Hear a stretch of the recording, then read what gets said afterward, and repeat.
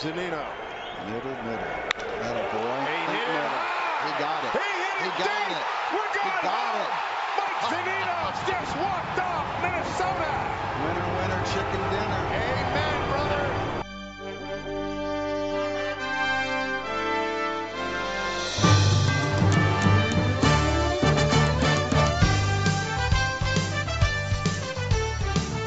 Hamels ready, 1-1. Good speed out there, pitch. Deep drive, left center field. Get here, baby! Gone! A home run for Mitch Haniger.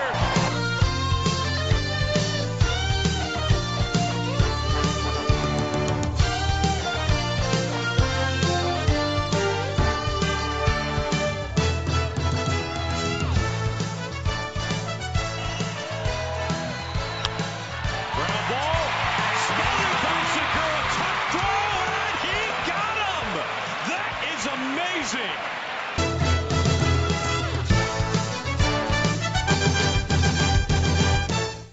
Hey everybody, welcome back to the Soto Mojo podcast. We are back after about a 6-month delay, and really shame on us. The Mariners are out here playing great baseball, and we just haven't been able to record. We are on a new platform, which is going to cause some issues for my small brain. So if you guys will just bear with us for the first couple episodes while we feel our way through this. But I'm excited to be back, and we're going to talk about Mariners baseball. My name is Colby Patnode. I'll be your host of the show, at least today. Joining me today are Soto Mojo contributors Ty Gonzalez and Jeff Nooney. Guys, say hello. Hey there. Hey, how's it going? So, guys, I don't know if you know this, writing for the site or not, but the Mariners are pretty dang good. So I would just like to start off our show by asking, what the heck has happened? I don't know. It's been crazy, right? Like, none of us expected this. I mean, when we recorded that one podcast back in March, we were talking about like, oh, cool, we're going to be like an 80-win team, whatever. I remember saying we'll be fun to watch at least, and yeah, they've been more than just fun. They've been really, really good, and yeah, it's been amazing to watch. You know, it really has been. It's nice to be wrong every once in a while, especially when it feels so right. But I gotta say, my wife's been giving me a hard time every time they win, because I'm like, how do they just keep doing this? And she always says, well, I believed in it. So, yeah, there's that. Yeah, it really has been crazy, and we'll definitely talk more about the team, obviously, here today. But just kind of let's not pretend that we've been talking about this team on the podcast for the last 3 or 4 months. So let's just start with what we saw last week. Big 7 games at home against the Los Angeles Angels and the Boston Red Sox. The Mariners go 5-2. So, guys, why don't you tell me your overall thoughts about the last week, and maybe what was your favorite moment from the last week? So overall thoughts, just generally thinking about it, I was a bit upset with how the first game in the Red Sox series ended, specifically how we had first and second no outs. So you can always be a little greedy looking at that and thinking like, oh, we could have been 6-1. But I will totally take that. All the tweets that have, said like, oh, taking a sweep against a division rival plus splitting the series against the Red Sox, we'll take that. Yeah, I will most certainly take that. Sweeping the Angels always is amazing because Mike Scioscia is bad.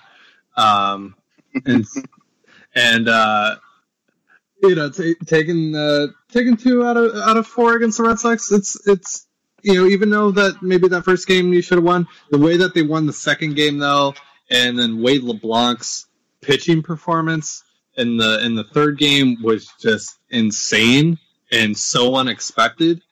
And when we talk about our favorite moments from that homestand. I think that's the one that stands out to me. Obviously, you have the Haniger walk-off in the rain, but Wade LeBlanc retiring, 23 in a row against the Red Sox? That's insane. That's probably a top 5 moment of the season so far. Yeah, I agree. That is a top 5 moment. But my favorite moment, honestly, and this might be a little funny, I guess, but Mitch Haniger's throw to nail Luis Valbuena going for a double after he did a stupid bat flip. All I want to know is where was Mr. Baseball perfectionist Ian Kinsler on that one? But no, the series with the excuse me if I can talk, the Angels and the Red Sox, you got to be happy with how they played in that. Not so much in the game we did come back and beat the Red Sox. 3 errors in felt like one inning, but that was just this team. They're the cardiac kids, as Rick Riz calls them. They don't give up. They claw, they fight, they scratch to come and win those games, and they know they can win those 1-run games with how great Edwin Diaz has been. And sweeping the Angels is just phenomenal. Mike Trout just absolutely killed us, and I think the rest of the year you just got to not pitch to that guy, give him the Barry Bonds treatment. But looking ahead, 5-2 at home against the Angels and the Red Sox, you can't complain. Right. And the thing I like about those 2 series is that there's pretty much a defining moment for every win, which is kind of becoming a theme. You look at the 1-0 game, that's just Wade LeBlanc's entire performance. You can look at the Haniger walk-off in the rain, Denard Span's double in the first win against the Red Sox. There's like Luis Valbuena pimping a single and then getting thrown out at second. That's incredible, and it's just fun. It's just fun to watch these guys because every night it seems like there's something different that's going to happen, and they're going to win because of it. And as a result, they sit 20 games over 500. They're 8 games clear of the Los Angeles Angels for the second wild card, and really things couldn't be better right now because it looks like the rest of the American League kind of sucks. I mean, there's 4 really good teams, and then there's 3 okay, they might be fine, and then the rest of the league is just really bad. So, and going back to Valbuena real quick, if he was still on the Astros and he did that, I wonder how Astros rants would react. Oh, yes. Astros rants, jeez. Yeah, that's the tool of tools right there. So, not putting it nicely. Yeah, but I really hope that's a parody because if it is, it's genius, and I want that guy in my life. But if it's serious, I don't want any acknowledgement that he even exists anymore. But it definitely made for some fun. Hate tweeting from me, but anyways, let's look ahead to what the Mariners are going to be facing this week. Doesn't get any easier. They have to go on the road, and they start off by playing the American League East leading Yankees for 3 games starting tonight, and then they head to Boston for a 3-game series over the weekend at Fenway. Playing Boston 7 times in 10 days is that's a brutal stretch. So, guys, just walk me through what's your thought process this week. Is there an acceptable win-loss record? Are you excited for this week? Are you nervous? What's the thought process going into this week? 7 games against the Red Sox in 10 days. That's what we like to call suboptimal. I mean, I'm excited. It is true that the Mariners really haven't faced consistent, solid competition. I mean, they played the Angels and the Astros a few times, and now they just played the Red Sox, and they've shown that they can win these games. And I like how this series in particular matches up for the Mariners, considering this one against the Yankees, how it lines up because of they're not going to face Sabathia, who has murdered them over the last few years. They won't face Tanaka. They won't face Sonny Gray. They get Domingo Germán tonight, who has been the Yankees' worst pitcher by far. And hopefully they can take advantage of that, especially with Marco Gonzalez, who has been just fantastic this year. And then they get the rookie from Double-A that made his debut and was spectacular, Jonathan Loaisiga, I think is his name. And he didn't give up a run last week in his debut, but he's young. He's from Double-A. The Mariners could probably take advantage of that. And then you get Paxton versus Severino in the last game, and that's entertaining, if nothing else. And then going into the Red Sox series, that's it's more of the same that we just saw. You do get to face Chris Sale this time, which is scary, but Sale actually hasn't been as good as he has been in the past this year, so there is hope, at least. And as for a record, if you can split these 6 games and then go into Baltimore and beat up on the Orioles, then that's great. I would even take 2 and 4 if you can just take one game from each series. Just as long as you don't get swept in any of these, then I'm happy. So, I agree. I was thinking 2 and 4 probably wouldn't be all that terrible. You'd like to at least split the series, but these are the 2 best teams in baseball we're going up against, and if this is gonna be the test to see if we can, I know it's kind of foreshadowing a little bit, but if we can make the playoffs, these are the teams we're going to be playing, and I'd like to at least go 3 and 3, but I'd be okay with 2 and 4. The Yankees playing in New York it's always fun watching Seattle play there, and I enjoy watching the Yankees broadcast because they act like the Mariners are just Southern Alaska. These are a bunch of no-name guys out here, and it's fun just going into New York and beating them up, and they're like, who in the heck are these guys? But this will be the big test. I'm really looking forward to it. I was nervous when this homestand started with the Angels and the Red Sox. Coming out of that the way we did, I'm not so nervous anymore. I'm just excited for 4:00 to get here so we can watch the games. Yeah, we're to the point where you kind of plan your days around the Mariners game as best you can, and that's awesome because in the past it's been kind of the Mariners are on. I mean, yeah, I'll watch them now. I got nothing going on. You wouldn't alter your schedule to make sure you're watching them, I guess is what I'm trying to say. But it's great that they're in a position where they could go 1-5, and they'll still probably be 5-6 games clear of a playoff spot. I don't think they will. I think we're looking at. I would like to win one of these series, and if you can do that, then great. If you can't, you get Baltimore. I believe Baltimore is a 4-game series. Yeah, it is. So I mean, go take 3 out of 4 from those guys. Overall, on the 10-game road trip, find a way to go 6 and 4 and get back to Seattle and beat up on some weaker competition. But I would say with the pitching matchups, the way they line up, if you can avoid a sweep in both series, I think you're still sitting pretty for the rest of June. So that's kind of where I would be at with this week. And I'm excited for the Mariners to finally get to hit in a hitter's ballpark.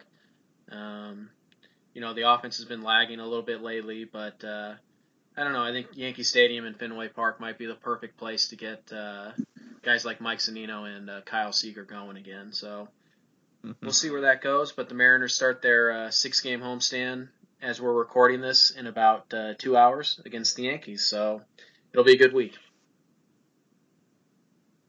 Yep, I agree. All right, so one of the things that's the Mariners as we see them right now. Let's go ahead and dive into both the past and the future somehow. and let's talk about the major event that happened about 2 weeks ago now. That would be the Major League Baseball draft.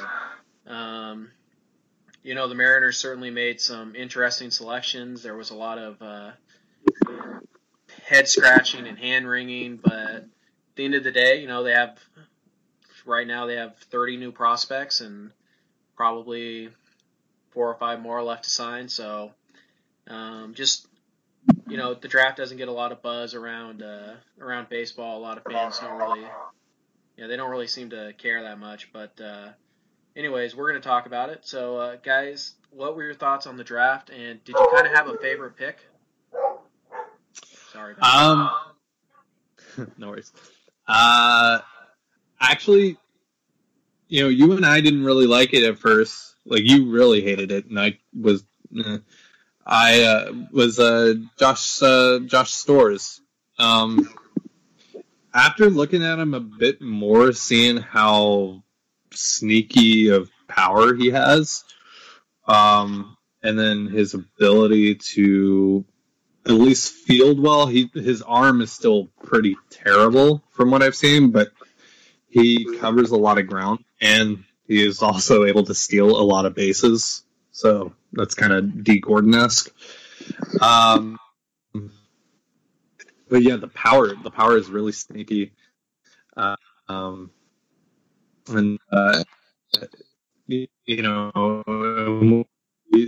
like I mentioned, in Trevor Lonage from Oregon State had a better OPS than him.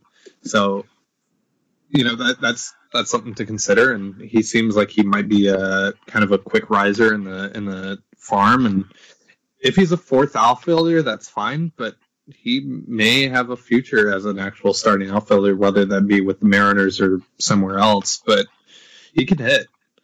I'm just going to be honest. I didn't know much about the kids after we drafted them, but I was looking through the list of players that, to kind of keep an eye on, and the one that kind of stuck out to me was the third-round pick, Cal Raleigh, the catcher from Florida State.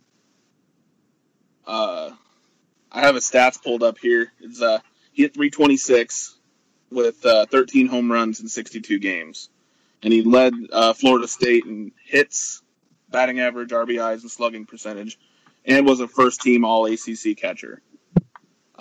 He's a switch hitter, and I like that in a catcher. I don't know if that'll stick when he gets to the major league level. They may just make him hit from his best side, but I like it.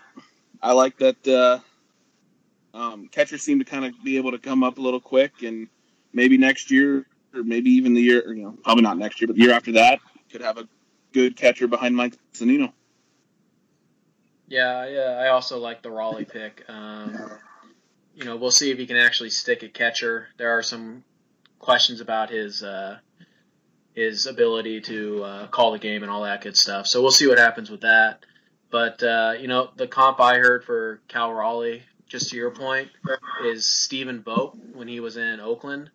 And, he was a pretty darn good player. So if that's who the Mariners get out of Cal Raleigh, that's a really good draft pick. The other name I really like is Joey Gerber from Illinois. He's a relief pitcher only, but he's got kind of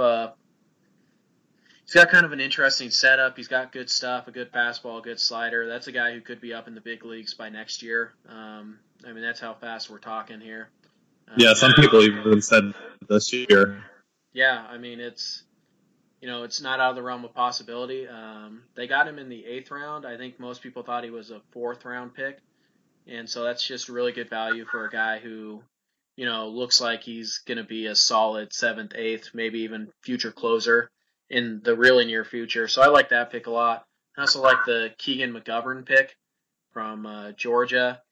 That's another guy, he just hits, and if there was a theme of this draft, it was certainly that the Mariners wanted guys who just put up numbers in college. There's really no denying when you look at their draft picks, every single one of them just crushed really good competition. So, it's an interesting draft. I certainly like it more now than I did at the time.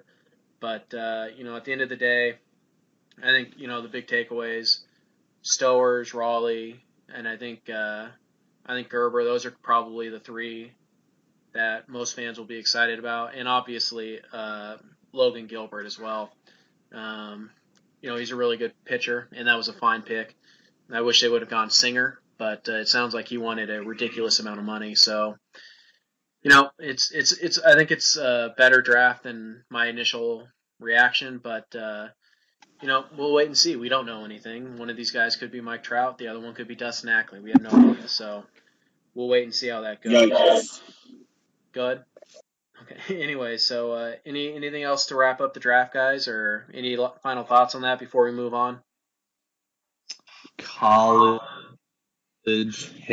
hitters. Safe pick. Yeah. No, I agree. I really like that they went the college route. These high school kids that are coming in the draft, we're not going to see them for years.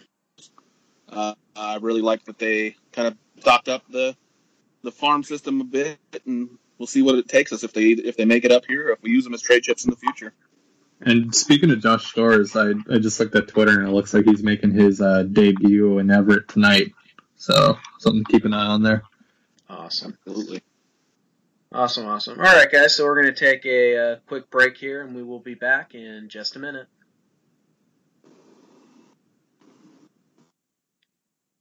All right, guys, we are back, and we're going to wrap up this opening podcast here. We're going to talk about the future and also answer a few of our readers' questions here to wrap up the show. So let's talk about the future. Let's talk about everybody's favorite topic, trades. The Mariners have, of course, already made one big trade, adding Denard Span and Alex Colomé. And I don't think anybody here expects Jerry Dipoto to be done. Am I correct in assuming that? Yeah. He ain't done. All right. So with that in mind, let's talk about the trade market, how it's going, and maybe give me a name that you guys would like to see the Mariners add sometime in the next 6 weeks.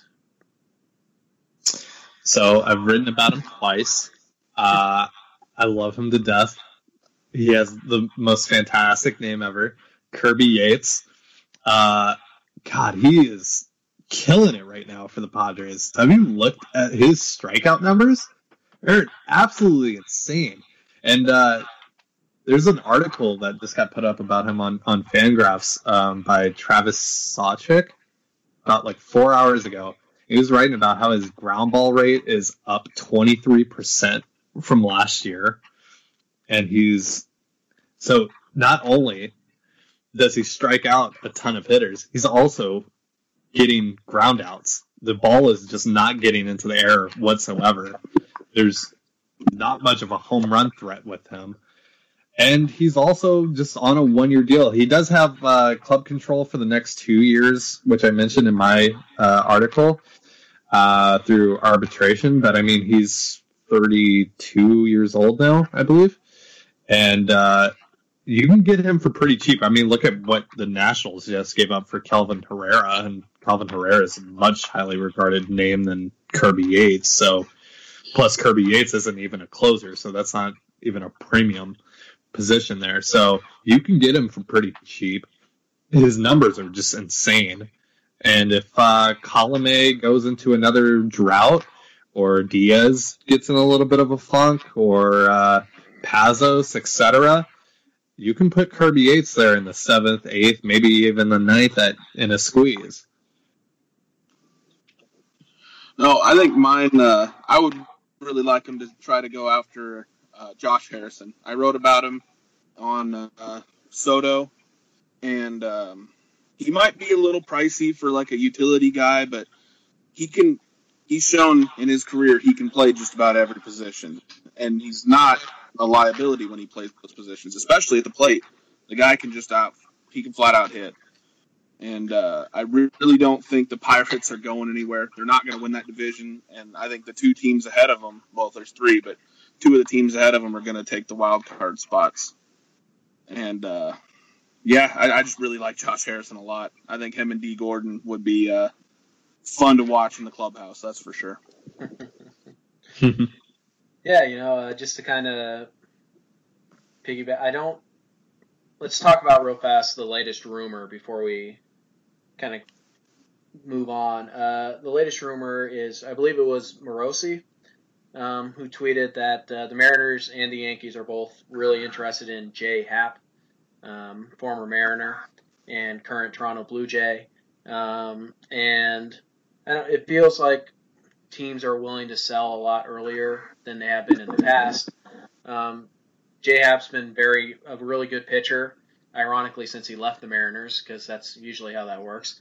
But, is Jay Happ the type of move that would, more move the needle for you guys at all? Is that an exciting move, or is that just kind of a nice piece? Like, what are your thoughts on Jay Happ? Well, like you said, teams are willing to sell early because, I mean, look at the Blue Jays, for example. They're 12 and a half games behind us. That's not going to happen for them. Plus, they're in the same division as the Red Sox and the Yankees.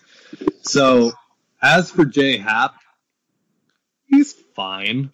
I mean, that's probably like the biggest name you can realistically afford. I mean, maybe Cole Hamels. Definitely not Chris Archer. But, yeah, Jay Happ, he's fine. I mean, he's having a pretty decent year. I think his xFIP is at, 3.68 right now. But I don't... it's just, it's Jay Happ. It's Jay Happ, it's... nah, I'm good. Yeah.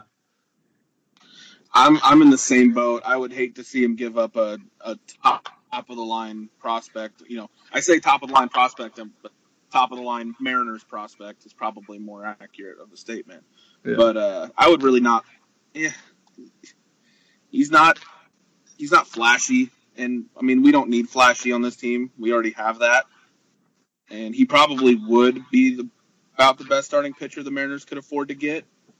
But meh. Yeah, it's kind of goes to something I wrote about the other day, and that is that with the Mariners having such a large lead in the second wild card spot, and I think we can be realistic and say that the Mariners aren't as good as the Astros. I don't think that's controversial, especially over the next 90 games. I don't see that being in a 5-game series. You never know, but in a 90-game stretch, the Astros are probably going to not run away, but I'm sure they'll take the division.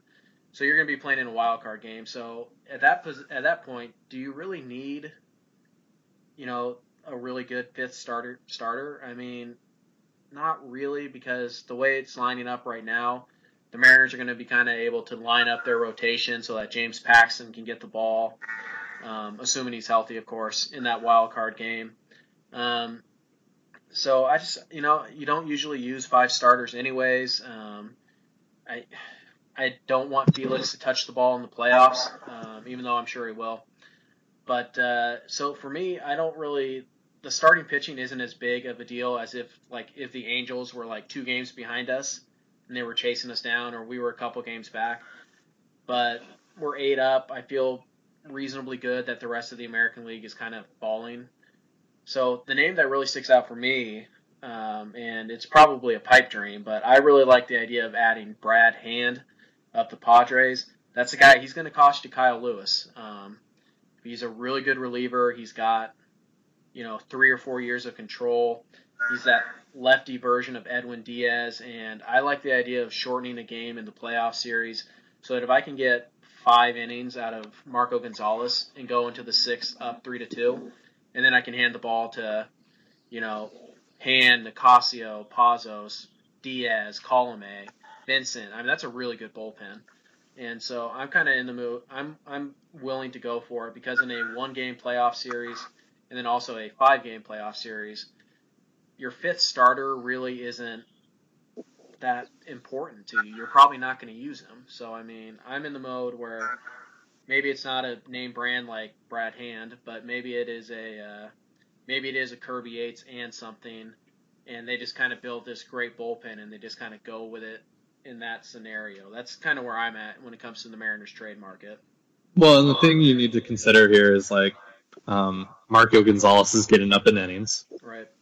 Coming off of Tommy John.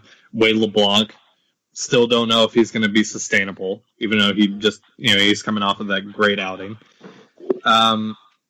I'm not completely in the boat that you're in on starting pitching. I do still think that it's necessary. I just don't know if the answer is J-Hap.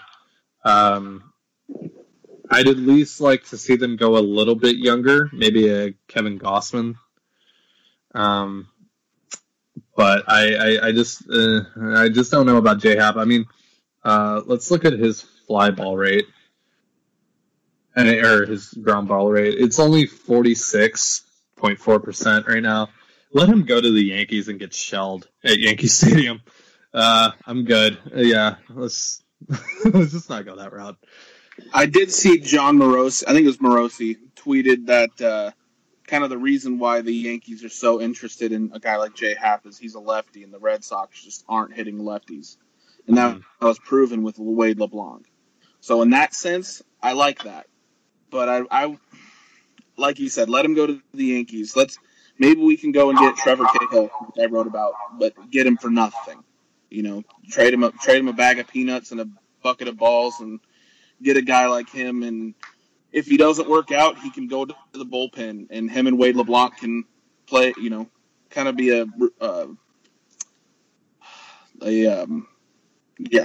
they can kind of go back and forth if we need a fifth starter, but.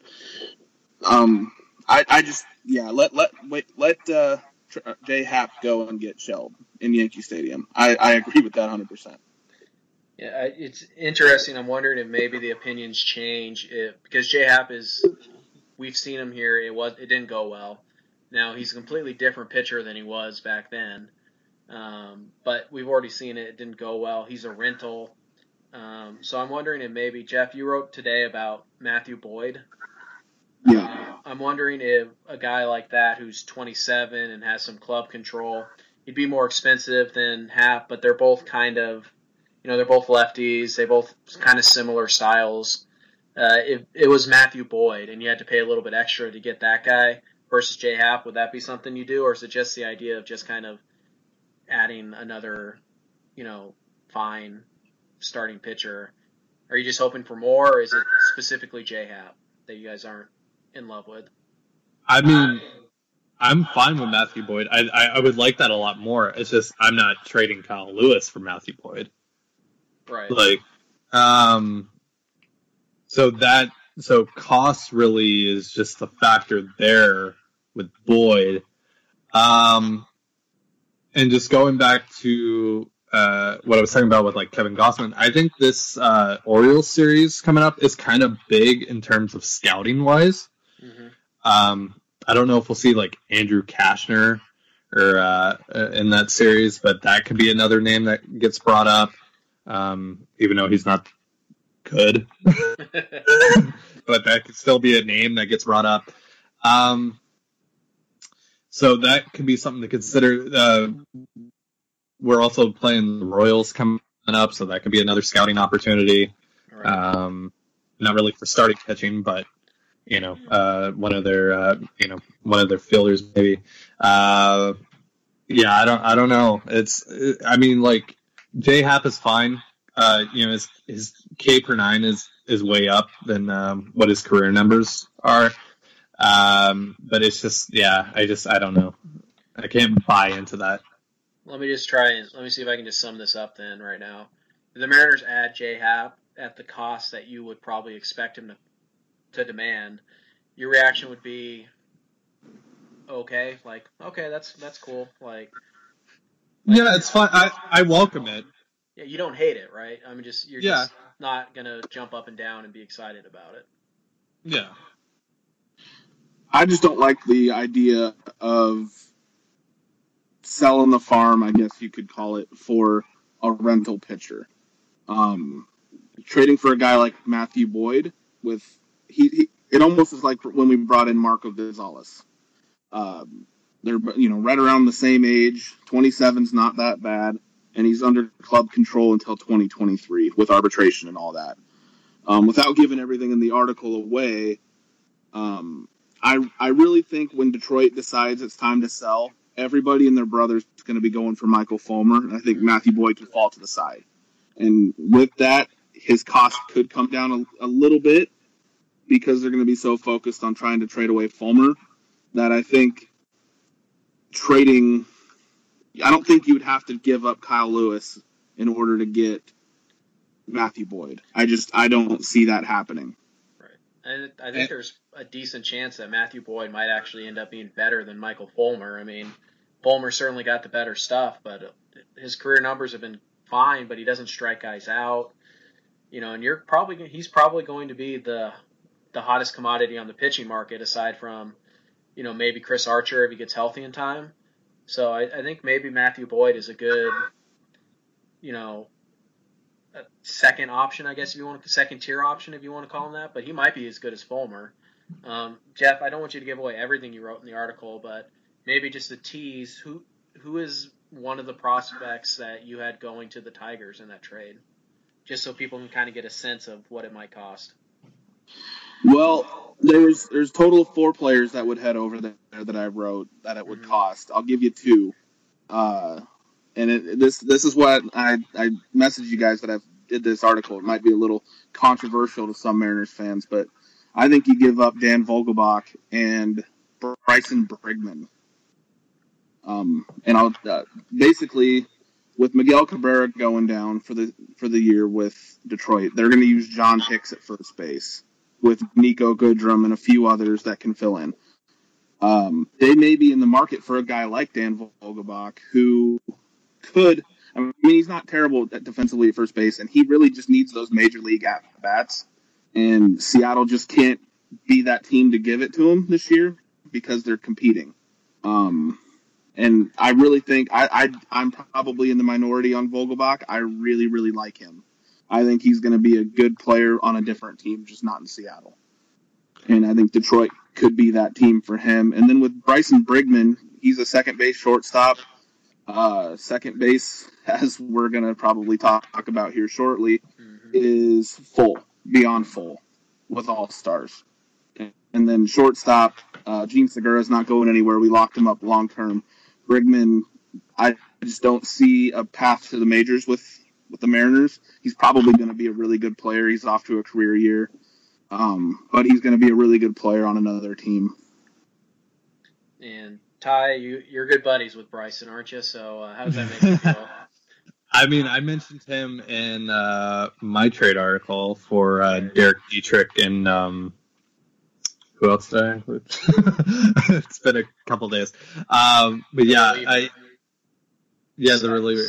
Something, Steichen. Yeah. Anyway. Yeah, there. That one.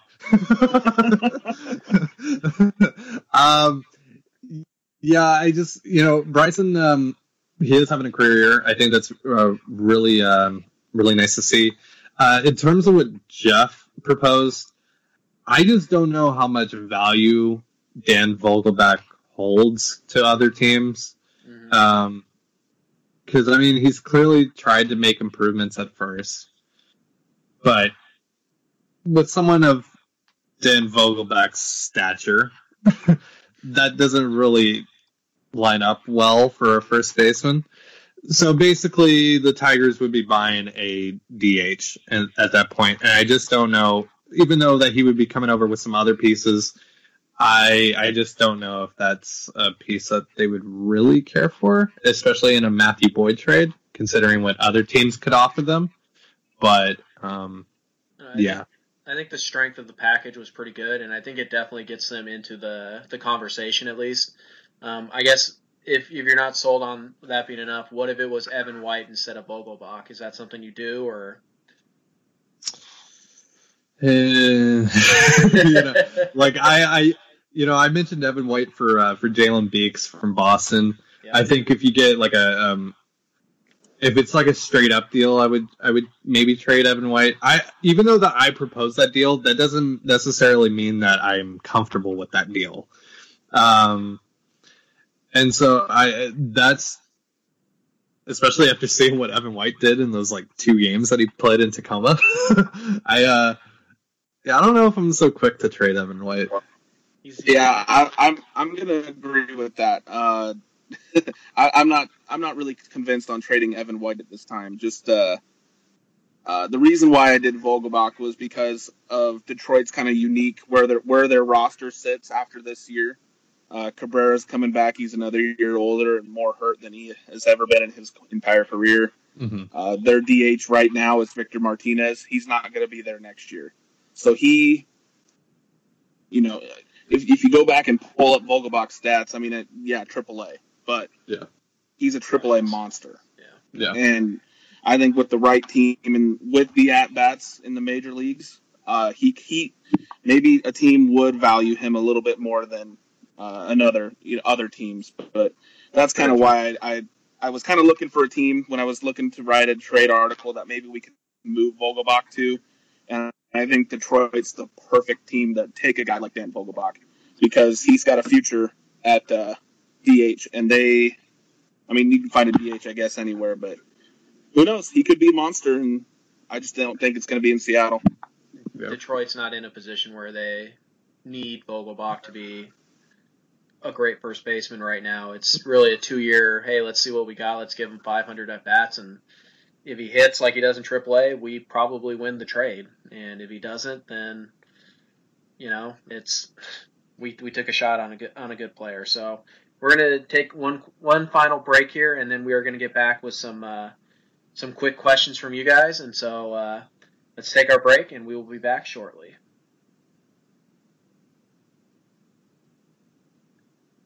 All right, guys, so podcast is running a little long, but that's to be expected when you haven't recorded in 6 months. So, and the Mariners are doing as well as they are. So we're going to wrap this thing up with some questions from our listeners, and let's just get started. You guys ready to wrap this show up? Let's do it. All right, so I got a tweet here from Tim McPhail. I believe that's how you pronounce his last name. He wants to know who our favorite player is this year, and he wants to know why it's Dee Gordon. So, Ty, take it away. He's got so much swag. I mean, like, even during spring training, like when he slid into home in that one game, I think it was against the Rockies, and he like gave the catcher a little look and a little dance. Like, you knew like that it was special. This guy, he's brought that swag to this team this whole year. The center field experiment with him didn't go so hot, but the trade proved to be worth it when Cano went down, and now he's been playing at second base, and he's been just and it creates a little bit of a problem there come August, and we'll get into that later. But he's been fantastic, and I absolutely love him, and I hope he's a Mariner for a long time.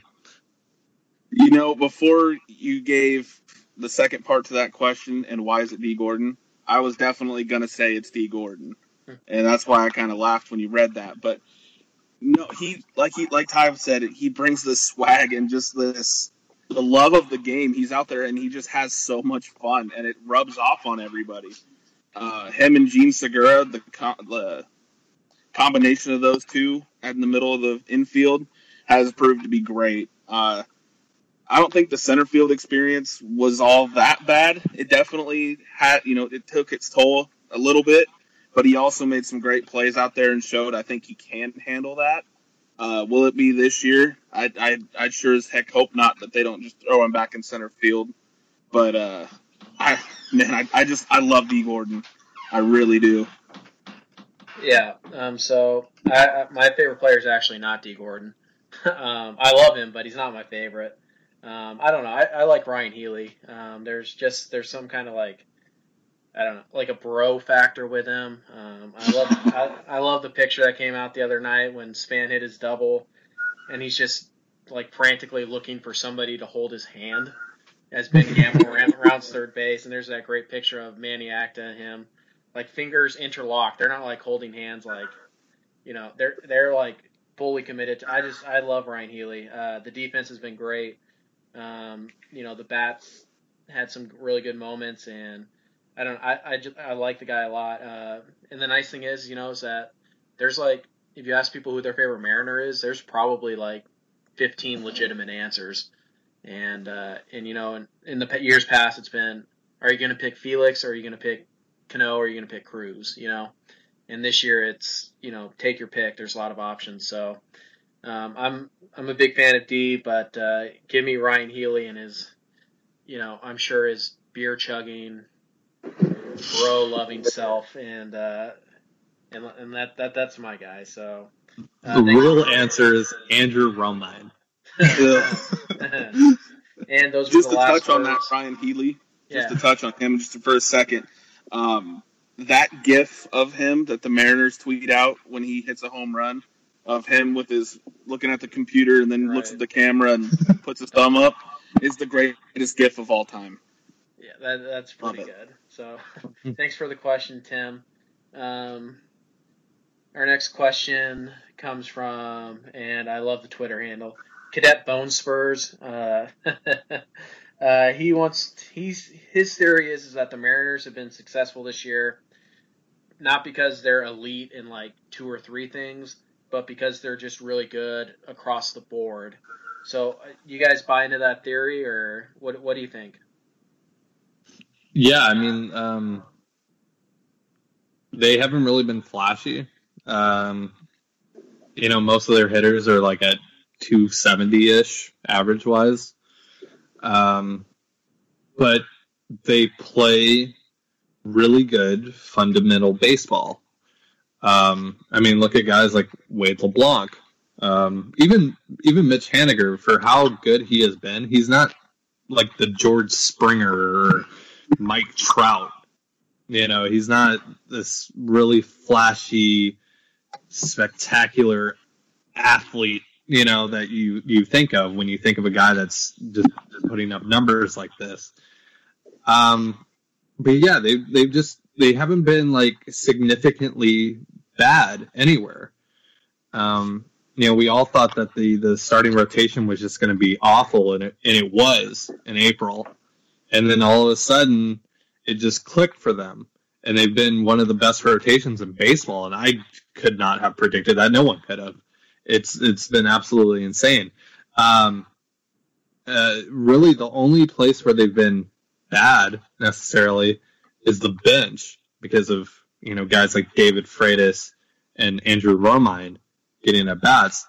But now that they have Denard Span and Ben Gamble kind of platooning with one another, that gives you another like really good bat coming off of the bench, as we saw with Span in the comeback win with the Red Sox with his pinch hit. Yeah, so I totally buy into that theory. They haven't been really excellent, but they've been really, really good.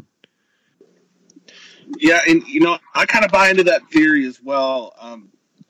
They haven't been great in every category, but I would say the back end of that bullpen has been great.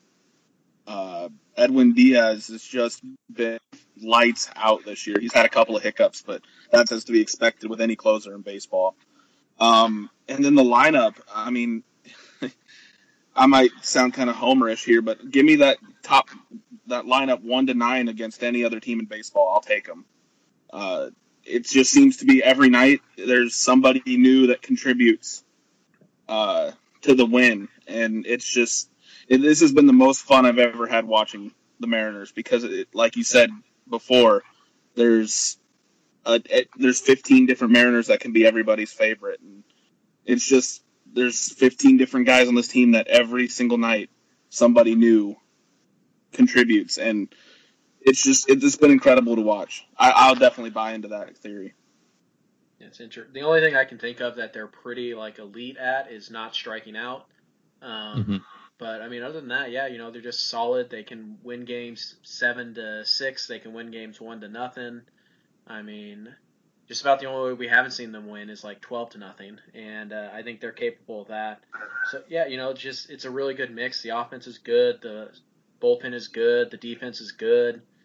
And there's that word that the Mariners told us about in spring training, and here we are using it. So yeah, I think overall they're a balanced team, and I think that can give a lot of teams fits, because as good as the Astros are and the Yankees are and the Red Sox are, you have to play your A game against the Mariners or they will beat you. And, and that's tough to do on a night in, night out basis. So we're going to wrap this up with one more question. Quickly, guys, from Joe Pines Baseball Bits on Twitter.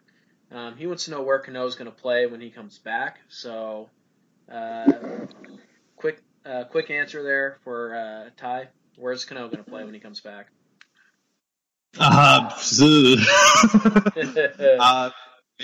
Maybe we do the whole thing about him playing at first that we've all kind of wondered about for the last couple of years. I don't know. We'll cross that bridge when we come to it. Yeah, Jeff? I really don't know either, but I think that's a good problem to have. And I think Jerry DiPoto said it on his podcast that come August 14th, the Mariners are going to acquire the best bat at the trade deadline of any other team in baseball for that final push. And I mean, I think you can give him some DH time and give Cruz a couple nights off and maybe do a platoon with that for a little bit, since Cruz is 38. But I don't know, and I'm glad I don't have to make that decision. Yeah, it's certainly going to be tough. I think you're probably looking at a rotation between second, first, and DH. But this is definitely a question that's not going anywhere. So as we get closer and closer, I'm sure we'll talk about it more and more. But for now, let's move on to the second part of his question. He wants us to talk a little bit about a move for a depth fourth starter like James Shields is the name he brings up. And he wants to know what that would cost. So, Ty, do you have any notion on James Shields or somebody in that type of mold, so to speak? Yeah, so let me tell you, don't let James Shields anywhere near this team. Please, God. I don't know. It kind of goes back to what we were talking about with, do we really need like a fifth starter, going into the playoffs? I think that's a bit redundant. I mean, James Shields, as he brought up, hasn't really been any better than Felix. Going down that path. I mentioned Andrew Cashner, perhaps. He's on a 1-year deal. He hasn't been that great. He's been kind of just a serviceable, like, fourth starter, fifth starter type of guy. I don't know. I don't think that that's the route that this team, where they're at 20 games over 500, I don't think that's a route that they need to go down. I'm going to agree 100%. When he mentioned James Shields, I kind of went, ugh. But I think James Shields, Andrew Cashner, a guy like Ian Kennedy are all kind of the same. No, thank you for us. I would rather not give up something for these guys and have to pay them still, even though it won't be as much, halfway through the year. But I'd rather give a guy like Rowan Asilius a start. We don't know what's going to happen yet with Hisashi Iwakuma coming back, Ariel Miranda, Christian Bergman, those kind of guys. I think I'd rather keep what we got if that's the only route they can go. I wrote about him. I brought him up already once, but I'll say it again. Trevor Cahill, even though he's on the DL with an Achilles, it's not his arm. So he'll be back at some point, and I like Trevor Cahill a lot. So I think if you're going to go a route on a rental, a guy like Trevor Cahill would be the answer for me. And none of these guys are going to cost anything, really, but except their contract. I think if you traded for James Shields today, you would owe him about $11 million for the rest of this year, and then the $2 million buyout, because you're not paying him $16 million next year. And at that point, is he better than Rob Whalen? No. He's not better than Ariel Miranda, who's basically free. So I don't think James Shields is the right guy to go after here. If you're looking for a rental who's making a little bit of money, which is probably the best way for the Mariners to go since they don't have the farm system to go out and outbid a lot of these teams, so they have to take money. Why not a guy like Lance Lynn? Minnesota looks like they're pretty much out of it. Lynn signed a 1-year deal, I believe. So, and he's not making a crazy amount of money. He got off to a really bad start, but he's been, really good for his last 5 or 6 starts. The Mariners apparently had interest in him this offseason. And, for the rest of the year, he's making about $7 million. And, like I say, he hasn't been great, but that's good for the Mariners. He's got a 4.23 xFIP, 50% ground ball rate. He's striking out 9 guys per 9. The walks are up, but he's been good, and I don't think he's going to cost a ton. And I think that's a much better option, and he might actually be an upgrade over Felix Hernandez and Rob Whalen and all the guys we mentioned. So I think Shields is a hard no, but the idea of bringing in a rental starter who's earning some money, that has appeal to me. Well, you kind of just gave it away, but I was actually planning on writing about Lance Lynn today. So could be a little preview, I guess, for what's to come. Well, there you go. All right, guys. So that's all we have time for today. We ran longer than I thought, but hey, you know what? It was fun. And, I think the plan here is to try and do a podcast every off day. We were originally trying to record yesterday, and we had some things come up, and that'll happen from time to time. But I think, off days are a good day to podcast. And, obviously for the next 6 weeks or so, we'll be talking a lot of trade. We'll be talking a lot of strategy and Mariners, and that's going to be great. So thank you guys for joining us on our third attempt at a relaunch of our podcast. If you guys ever have any questions, feel free to send them our way. We're still doing our Trade a Day series where we're pumping out trade articles for you guys to consider. If there's a player we haven't talked about, feel free to let us know. Or if there's a player that maybe we have talked about and you want to know more, just let us know. So I think we just gave away that we have a Lance Lynn article coming out. I'll be writing about Brad Hand here pretty shortly as well, and also why the Mariners should move Kyle Seager up in the batting order, not down. And that's all coming out soon. So anything else you guys are working on? There's one thing that I would like to say, though, real quick. Sure. Is if you think Kyle Seager should be benched, please send all those tweets to one Colby Patnode. He really appreciates seeing all of those. Yes, any hate for Kyle Seager, send his way, please. Yeah, well, if you come at me with an intelligent argument, I'll listen to you. Otherwise, shut up. So, if you got the Kyle Seager replacement that nobody's thought of, let me know, because so far the best I've seen is trade Kyle Seager for Manny Machado, because that's going to happen. So. Oh, yeah. Oh, my God. Yeah. So, let's just trade Daniel Vogelbach for Nolan Arenado. You know what? I agree. That seems fair. While we're at it, I guess Bryce Harper's struggling a little bit right now. We could probably get him for like Ian Miller, right? So let's do that. So, anyways, guys, thanks for hopping on. Appreciate it, and I think we will talk to you guys soon. You guys have any parting thoughts? Mitchell Evan Haniger is an all-star.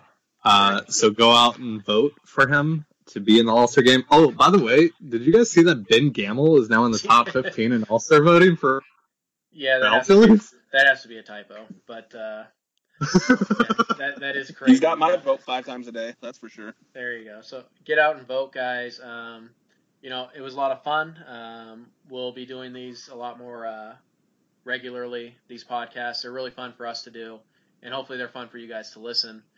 We're looking for, I'll say this before we wrap up, if you guys have a specific song for like an intro and outro, that would be great, because I'm not good at that type of stuff. So if you guys want to send us some ideas for that would be awesome. But until next time we talk, guys, have fun, go Mariners. Let's go take a couple series from the East Coast snobs. Let's show the world what we're all about. So go Mariners, and I'll see you guys in another live. And like that,